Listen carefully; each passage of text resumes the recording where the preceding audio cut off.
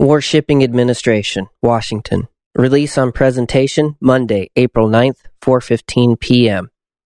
I believe the year is 1944. The SS Samuel Parker today became the first American merchant vessel to be cited as gallant ship when Vice Admiral Emory S. Land, United States Navy, retired. Warshipping Administration awarded her a plaque for distinguished service under innumerable enemy attacks while delivering supplies to our invasion forces in the North African and Sicilian campaign. The Gallant Ship Award, authorized by Presidential Executive Order, is presented to merchant ships by the Warshipping Administration for outstanding action under attack or for gallant action in maritime distress or other emergencies at sea. The bronze and wood plaque was designed by the famous sculptor Joe Davidson and will be mounted in a conspicuous place on the ship. In addition, the master and each member of his crew aboard ship during this voyage will be awarded a green and gray ribbon bar with the silver seahorse device superimposed. Each member of the U.S. Navy Armed Guard crew aboard the time will also receive the ribbon bar award. Captain Elmer J. Stull of Seattle, Washington, master of the Samuel Parker during the period she earned her award, now commands another ship, one which took part in the light invasion.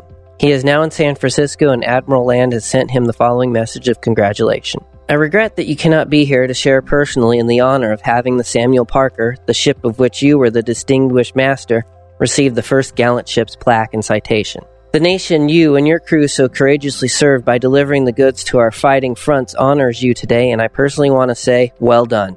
For 6 months of 1943, the Samuel Parker, a Liberty ship, shuttled among Mediterranean ports with troops and every kind of military supplies. Often unloading her cargo within the sound of front-line shooting, the Samuel Parker, named after a missionary explorer, not only repulsed the constant air attack, but was also harassed by mines, flaming gasoline from exploding ships, bombs, and torpedoes. Her hull and superstructure were pierced by more than 140 holes, and she bore many other battle scars. 3 distinguished service medals have already been presented to men of the Samuel Parker. One went to Captain Stull for his leadership, seamanship, and cool courage in the face of many dangers. The others were presented to N.K. Storkerson, Chief Officer of Portland, Oregon, and to Fred A. Anderson, able seaman from Amite, Louisiana, who together defied almost certain death to descend unhesitantly into one hold with a fire hose and extinguish an ammunition fire. After the all clear had sounded, though flames still covered the water, a terrific explosion from a nearby ship knocked the crew of the Samuel Parker flat and started 2 fires, which were finally brought under control.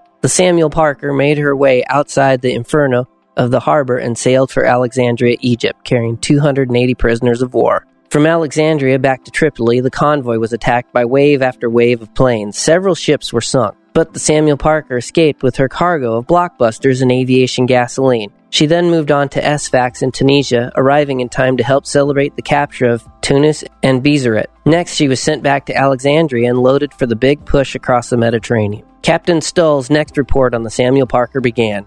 "Guess you'd better take another ship off the shelf. I've just about used this one up." He was reporting on the invasion of Sicily. He had anchored off the Syracuse beach in sight of Mount Etna 20 minutes after dropping anchor on July 13th. His ship was greeted by the first of a long series of air raids, some of which destroyed ships on either side of her and scored near misses on herself. By 1 o'clock in the morning of July 15, she had pumped 8,000 rounds of ammunition up at the enemy from her own guns. But she was not through. A few hours later, a stick of bombs dropped across the Samuel Parker's bow, one bomb miraculously passing through a chalk without exploding until it hit the water below. Though it enlarged the chalk considerably, in another 5 minutes a plane had laid another line of bombs at right angles to the ship, missing by only 40 feet. On July 22nd, when only 4 ships remained in the harbor to be unloaded, several direct hits inflicted the greatest damage to the Samuel Parker. Several fires were started. 2 men were killed, others injured. It was at this point that Chief Mate Storkinson and able seaman Anderson, with unflinching bravery, subdued ammunition and gasoline fires. When the all-clear sounded again, Captain Stull counted 125 holes of various sizes in the Samuel Parker's hull, plating, and other 22 holes in her superstructure and fittings.